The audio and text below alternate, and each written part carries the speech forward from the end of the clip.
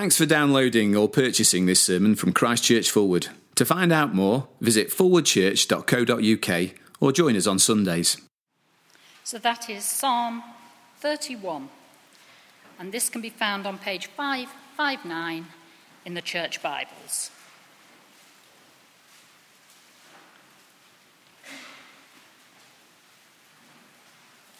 In you, O Lord, I have taken refuge. Let me never be put to shame. Deliver me in your righteousness. Turn your ear to me. Come quickly to my rescue. Be my rock of refuge, a strong fortress to save me. Since you are my rock and my fortress, for the sake of your name, lead and guide me. Free me from the trap that is set for me, for you are my refuge. Into your hands I commit my spirit. Redeem me, O Lord, the God of truth. I hate those who cling to worthless idols. I trust in the Lord. I will be glad and rejoice in your love. For you saw my affliction and knew the anguish of my soul. You have not handed me over to the enemy, but have set my feet in a spacious place. Be merciful to me, O Lord, for I am in distress. My eyes grow weak with sorrow, my soul and my body with grief. My life is consumed by anguish, and my years by groaning. My strength fails because of my affliction, and my bones grow weak. Because of all my enemies, I am the utter contempt of my neighbours. I am a dread to my friends. Those who see me on the street flee from me. I am forgotten by them as though I were dead. I have become like broken pottery, for I hear the slander of many. There is terror on every side.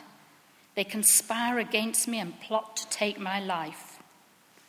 But I trust in you, O Lord. I say, you are my God. My times are in your hands. Deliver me from my enemies and from those who pursue me. Let your face shine on your servant. Save me in your unfailing love. Let me not be put to shame, O Lord, for I have cried out to you. But let the wicked be put to shame and lie silent in the grave. Let their lying lips be silenced, for with pride and contempt they speak arrogantly against the righteous. How great is your goodness, which you have stored up for those who fear you, which you bestow in the sight of men on those who take refuge in you. In the shelter of your presence you hide them from the intrigues of men. In your dwelling you keep them safe from accusing tongues. Praise be to the Lord, for he showed his wonderful love to me when I was in a besieged city.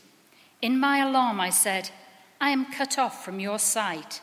Yet you heard my cry for mercy when I called to you for help. Love the Lord, all his saints. The Lord preserves the faithful, but the proud he pays back in full. Be strong and take heart, all who hope in the Lord. Good evening. Let me add my welcome to Chris. It's very good to see you tonight. We are continuing our series through the Psalms, Psalm 31. If you've closed the Pew Bibles, it's on page 559. And also there's a little handout, a yellow handout on the way in. I hope you got one of those, which gives you a rough outline of where we'll go over the next few moments. You might find that helpful to have to hand.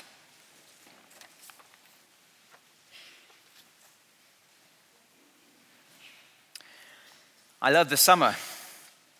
On days like today, when the sun is strong and the air is warm and you're able to walk around and maybe have an ice cream in one hand and just enjoy the benefits of summer. Paul, in his prayers, mentions some of the wonderful benefits of the summer: rest and relaxation and views and a change of pace, time with friends, holidays. I love the summer, and I guess there'll be some here tonight who've had a really good day, a great weekend. You've been loving the summer, and tonight you come not claiming the world is perfect, but you're in a good place. And as we read Psalm 31, right at the end of the psalm, verse 24, you might be able to say with David, agreeing with what he says, be strong and take heart, all you who hope in the Lord. And you say, yes, life is good. It is good following the Lord. He's put me in a good place tonight. But what about when life is not going well? Yes, it's the summer, but perhaps for other people, the summer is a time of loneliness. Many are going on holiday, but you're not able to go away. A time perhaps of melancholy, depression. Maybe some here tonight have really struggled tonight, this week, this summer. A room this size, there'll be many, I think, who are aware of financial struggles. Others, some friction in our relationships, a breakdown perhaps. Others, single and very much aware of it. Others will be facing a decision we just cannot seem to make. I can think of a friend of mine who has had terrible health all summer. They've been in constant pain because of it, and it's been wretched for them this summer. And if life is going well for us at the moment, it's amazing how quickly life can change. The heat can come on. It can just take one text, one phone call, one change of circumstances. A friend of mine had a new neighbor move in next door, and overnight their world changed. For the new neighbor, they were a nightmare. From day one, they were rude and abrupt. They started shouting abuse across the fence, and it got so bad that my friend dreaded going outside in case the neighbor was there, out of nowhere. A friend of mine is a pastor in the Middle East. And out of nowhere one day, he was arrested on trumped-up charges. He was taken to prison. He's still, many years later, under arrest with no sign of him being released. And it happened so quickly, out of nowhere. And when life is hard and we become under pressure, it is much harder then to agree with David when he says, "Be strong and take heart, all who hope in the Lord." And that is why Psalm 31 is such a help. For in this psalm, David is a man under pressure. It's not clear exactly what the pressure is. At times, it seems to be a betrayal from a friend. Others, it's mocking from an enemy. There seems to be some physical suffering. There's certainly emotional distress. We think also there's probably guilt over sin. There's definitely loneliness. In fact, in the psalm, the exact kind of pressure doesn't really seem to be the point that David's making. The point, rather, is that he is under pressure. He's suffering. He's weeping. Life is hard. And in Psalm 31, David wonderfully shows us how we should cry out to the Lord in prayer when we are under pressure, when we weep, when we suffer. His goal is to help us be strong, to take heart, even when life is hard. And so for those of us who are under pressure tonight, I think this will be of great help. But even if we feel like life is going well, pressure will come at some point. These are words that will help us in that moment. You'll see in the handouts, the first point there I've said is the preview, verses 1 to 8. That Psalm 31 is slightly unusual in its structure, and I think we have this. The first section is a little preview to the rest of the psalm. And it's a bit like how a film trailer gives us a brief glimpse into what to expect. If we go and watch the main film, we get introduced to the main characters, the mood of the film, the key moments. Just this last weekend, we were trying to decide whether to go and watch the new Mission Impossible film or the new Mamma Mia sequel. And we couldn't quite decide, and so we watched the trailers online to see what we thought about the films. That's the point of the trailer. It gives you an insight of what you'll get if you go. And somehow, I don't know how, we ended up going not to watch Mission Impossible. On the way back from the cinema, I decided the film should be renamed Mamma Mia, Why Did We Go Again?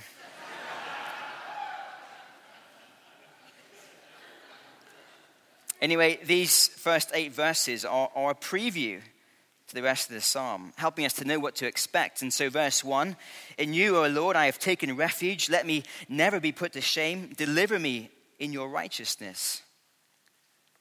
And so it's clear from this preview, the trailer, that this is not going to be a comedy. This is a hard moment in David's life. He's worried about being shamed. He needs to be delivered. Over the next few verses, he asks for rescue, for guidance, for liberation from a trap set for him. He is a man under great pressure. But notice also how he responds. Verse 5. Into your hands I commit my spirit. Redeem me, O Lord, the God of truth. What a wonderful declaration of trust in the Lord. Verse 6, David is almost sort of fierce in his language of loyalty to the Lord. No idols for David. And the preview finishes on a note of real confidence, verse 8. You have not handed me over to the enemy, but have set my feet in a spacious place. And so by verse 8, it seems as if the crisis is over. He's in a spacious place, a good place. It all seems so simple. David has been saying his prayers one morning at the start of a new day. He looks at his diary and he realizes it's going to be a hard day, a day of pressure. And so he prays to the Lord, help me, rescue me, deliver me. And then having prayed, he says, I trust in you. And he accepts that the Lord will rescue him, give him a good day. And so certain is he of how his life will pan out in the future. He's able to speak in the past tense about future realities, as if the Lord has already fixed the problems. But then I imagine David, as he finishes off his coffee and stands up to go and start his day, it's as if the reality of what's actually coming towards him that day just hits him in the face, and he sort of collapses back down into his seat again, and he prays again. And his second prayer is the heart of what we'll look at tonight, from verses 9 to the end. And I think what we discover tonight is one of the most heart-rending, anguished prayers in the Bible. Don't be surprised if we have to bring our trials and tears to the Lord more than once before we can start a new day. That was the experience of David. And so for the rest of the evening, I want to look at the main event, the film itself, if you like, having understood the trailer. You'll see in the handout from verse 9 onwards, David's despair is the first thing we see in his main prayer. So look at verse 9. He goes back to his crisis. Be merciful to me, O Lord, for I am in distress. My eyes grow weak with sorrow, my soul, my body with grief. We may not know what's causing David's distress, but it does seem clear that whatever is causing it has been going on for some time. It's as if David has been scanning the horizon, looking for help, with his eyes gazing around for some kind of protection, but it hasn't come. And for a long time, he's been looking, and his eyes are strained with the searching, and they're full of grief, and now his eyes are weary with the longing for help. It's not just his eyes. His body is becoming physically run down with the emotional turmoil. His soul is weak. His inner life, his perspective, his emotions, they are ground down by the persistence of his suffering. I've spoken to a number of Christians who have lived with chronic pain in their life for many years, and they describe something of verse 9. They know that the Lord can heal them.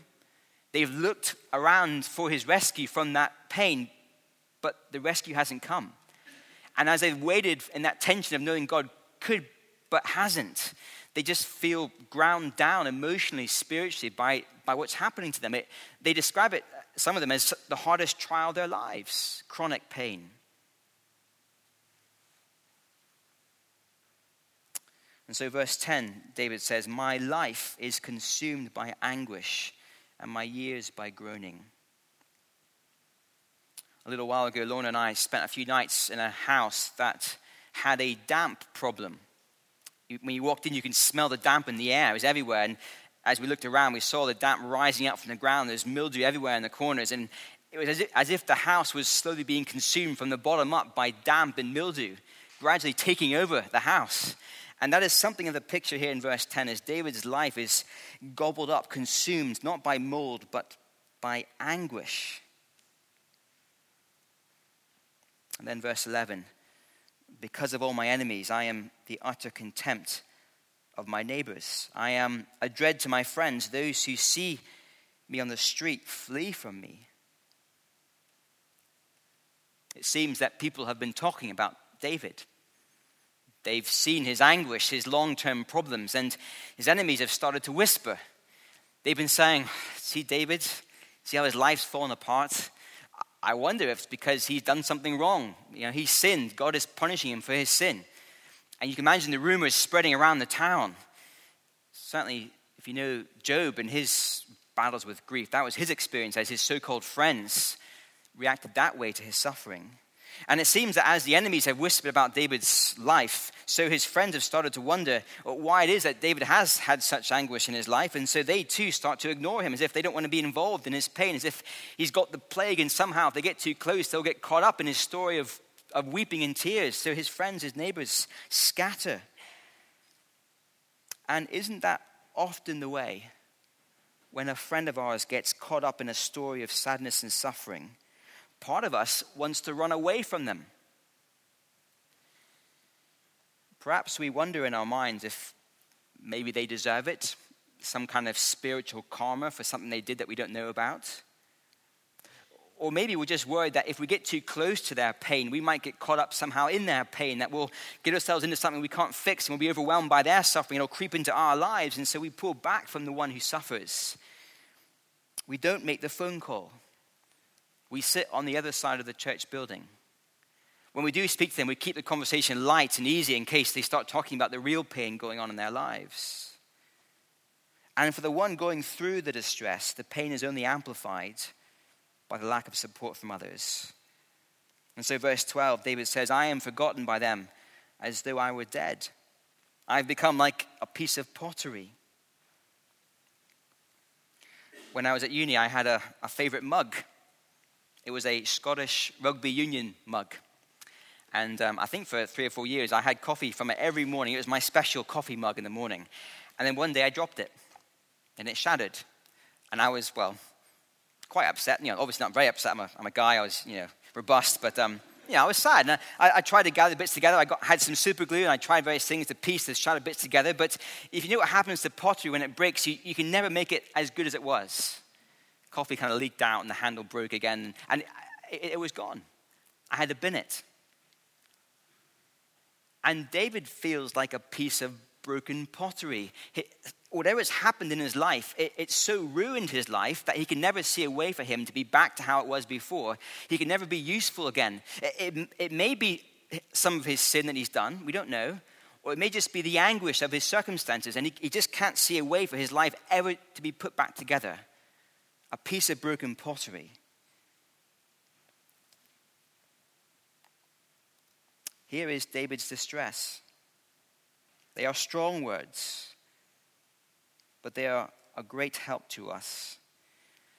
When we go through pain, the Bible understands. The Bible vindicates our own desire to cry out, to weep, and to express the severity of our emotions. We are allowed to do that as God's people. We don't have to pretend that we're okay, to put on a stiff upper lip. I'm British and I'm fine. There is a warning here, I think, for those of us who try to support our grieving friends by trying to fix their grief, to step in and sort out their problems with a quick answer or a quick solution, to say, well, yes, they're there, but it's okay, isn't it? Rather, this psalm would say to us, perhaps the best way you can support a friend initially is just to listen to their tears. Let them weep. Let them express what is in their hearts. There's also a challenge for those who are suffering, in that so often we don't want to talk to God about our pain. We might happily speak to anyone else about it, but not to God. I wonder if part of David's agony, and I mentioned this already, is that he knows that the Lord has the power to rescue him. That's why he's been looking around for help. But the Lord has not rescued him. Why has the Lord not rescued David? It's been a long time, many years. His life consumed by anguish. And you can imagine David every morning praying the same prayers again and again, wondering if they are getting through to heaven, wondering if the Lord has the power, the love to actually step in and help. And you can understand why David might not want to speak to the Lord about his anguish. And I wonder if there are some here tonight who for a time we did speak to the Lord, but we stopped now. We wondered if there's any point. But Psalm 31 encourages God's people to speak to God about our distress. So here is David in distress, and yet I think also a great example of how to respond to God in our distress. And then our second point, David's confidence. Look at verse 14. But I trust in you, O Lord. I say, you are my God. My times are in your hands. And here is David's confidence. He's not confident in his ability to understand his circumstances, to see why God would allow them to happen. He's not confident in God's timings, in that the circumstances are going to be fixed tomorrow. He doesn't have that confidence. His confidence, rather, is simply that his life, his times, are in the Lord's hands. Which means that God has not gone away on holiday for a few weeks, and while God's been away, David's life has fallen apart, but God doesn't know because he's not there.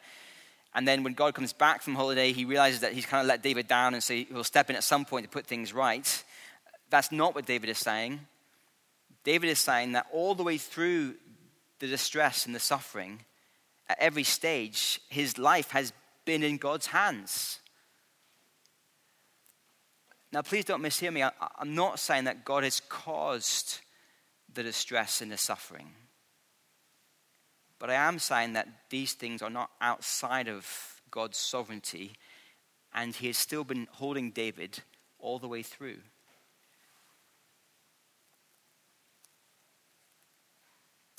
This means that David's suffering is not out of control or pointless or aimless or unending. My times are in your hands. David is also confident that when God decides the time is right, then and only then will God put things right. And so look at verse 19. David says, how great is your goodness, which you have stored up for those who fear you, which you bestow in the sight of men on those who take refuge in you. I had this picture in my mind of a wine cellar being stocked with choice, high-quality wine being tucked away by the owner for years to come in the future. The wine isn't ready yet. It needs to be matured and set aside for a time. But a day is coming when the wine is ready, and the owner knows when that day will be. And at some point in the future, the owner will bring out the choice and ripened, mature wine, and he will bless his guests with what has been stored up for them, the goodness that he has planned for them. That is, I think, the sense in verse 19. David knows that the Lord has good things planned for him, and at the right time, out of his storeroom, he will bring those things into David's life. And so he says, my times are in your hands. Of course, David still prays for deliverance. He's not fatalistic in that sense. Verse 15, deliver me. Verse 16, let your face shine on me. Verse 17, let me not be put to shame. But as he prays, he is content to let the Lord decide when the deliverance will come. My times are in your hands. There is here, I think, a great help for us as we seek to relate to the Lord through suffering. We can make ourselves sick trying to second guess what God's purpose is behind allowing the suffering in our lives. We can make ourselves sick wondering when the suffering will come to an end. So often we just don't know. A well-meaning friend might say to us, don't worry, I'm sure God will put that thing right soon. He'll do it, I'm sure, very soon. We'll just pray and he'll come and fix things. But again, we just don't know if that's true. The pain might come to an end tomorrow, or it might last a lifetime. But David's confidence rests in knowing his times are in God's hands. And when the time is right, God will bring out great riches of joy and blessing. The greatest example of this kind of prayer is, of course, the Lord Jesus. Just before his arrest, Luke tells us in his gospel that Jesus was deeply anguished. He knew that a betrayal was coming, that his enemies would gloat and his friends would be scattered. He knew that he would experience great anguish, that his life would be broken like a piece of pottery. And such was his anguish that he cried out to his heavenly Father, Father, if you are willing, take this cup from me. A cry for rescue, a cry of anguish, very similar to David's cry in Psalm 31. But like David, Jesus also submitted to his heavenly Father. He said, "Not my will, but yours be done." And on the cross, as he faced his own death, Luke tells us that Jesus cried out, "Father," and then he quotes Psalm 31, our psalm tonight, verse 5, the words of Jesus on the cross, "Into your hands I commit my spirit." How could Jesus pray that way? Because he believed what David believed. Verse 19, when the time was right, God the Father would bring out of his storeroom great goodnesses stored up for those who trust in him. And after 3 days in the grave, the Lord raised Jesus from death to resurrection life. And not just to a new life, but to the highest throne over every throne. He is now the King of Kings. We might be totally baffled by our suffering. It is okay to be baffled by our suffering. It is okay to cry out. But like David and like Jesus, a day is coming when the Lord will bring out of his storeroom great blessings that will more than make up for the tears. And we might see the blessings now in this life, or it might be that God's plan is for us to wait until the new creation on that side of life. But they will come. My times are in your hands. Well, as we finish, David's response. Look at verse 21. Praise be to the Lord, for he showed his wonderful love to me when I was a besieged city. Verse 22. You heard my cry for mercy. There's no indication that David's circumstances have changed. It takes, I think, about 2 minutes to pray the psalm through from beginning to end. Nothing's changed in David's life. But as he's prayed Psalm 31, he is moved from anguish and distress to praise. And indeed, verse 23, he can say to God's people, "Love the Lord, all you his saints. The Lord preserves the faithful." Verse 24, "Be strong and take heart, all you who hope in the Lord." It's remarkable confidence. But remember, David is still in the middle of his distress. Nothing's changed in his circumstances. And I think we're seeing one very important role that prayer has in the life of the Christian. Yes, we do pray because we are confident that the Lord hears our prayers and acts through our prayers to change our circumstances. Absolutely. We should also pray prayers of praise, thanksgiving, giving glory to God. Absolutely, of course. But also we should pray because prayer changes us. It changes our hearts. And even if our circumstances don't change, having hearts that are changed is a tremendous blessing. And I think as David goes through this pattern of utter distress, naming his sorrows, talking to God about his fears, and then consciously describing to God why he is confident. My times are in your hands, O Lord. It's as he does that he is able to say with integrity, praise be to the Lord. Love the Lord. Be strong, take heart. Because he's reminded himself of what is true. The Lord is good. He will rescue. Out of his storeroom will come great blessings. And so for David, that is where true strength is found. By speaking to the Lord, praying to him in the way that he does in Psalm 31. And so for us tonight, if we are going through hard times, I encourage you to cry out to the Lord. Maybe tonight go home and just spend as long as it takes to tell him about your suffering. But also use Psalm 31 to remind your hearts of the goodness stored up for you that will come your way. David needed to pray twice.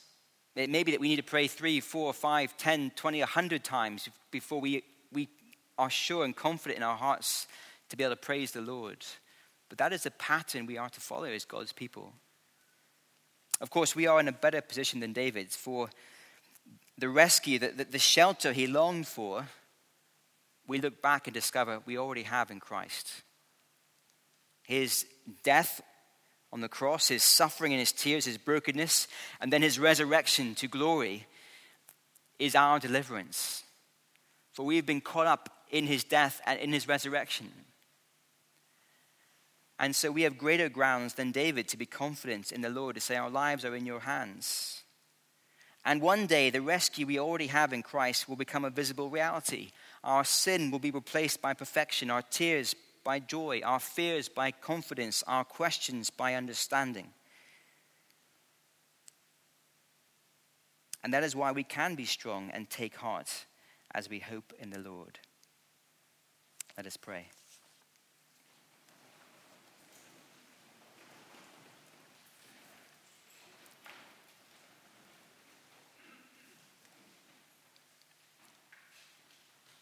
Father, we thank you so much for the honesty of this psalm, for the way David describes his distress, for the way that we have put down in words so much of what our heart often feels in this broken world.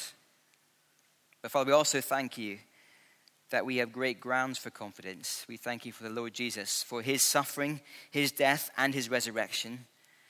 We thank you for the rescue we have in him, our confidence we have in him, and we thank you that there is goodness stored up for us that one day will be brought out from your storeroom for our great joy and thanksgiving. Please help us to be a people who cling on to you through suffering, not walking away, but rather crying out. We pray this in Jesus' name. Amen.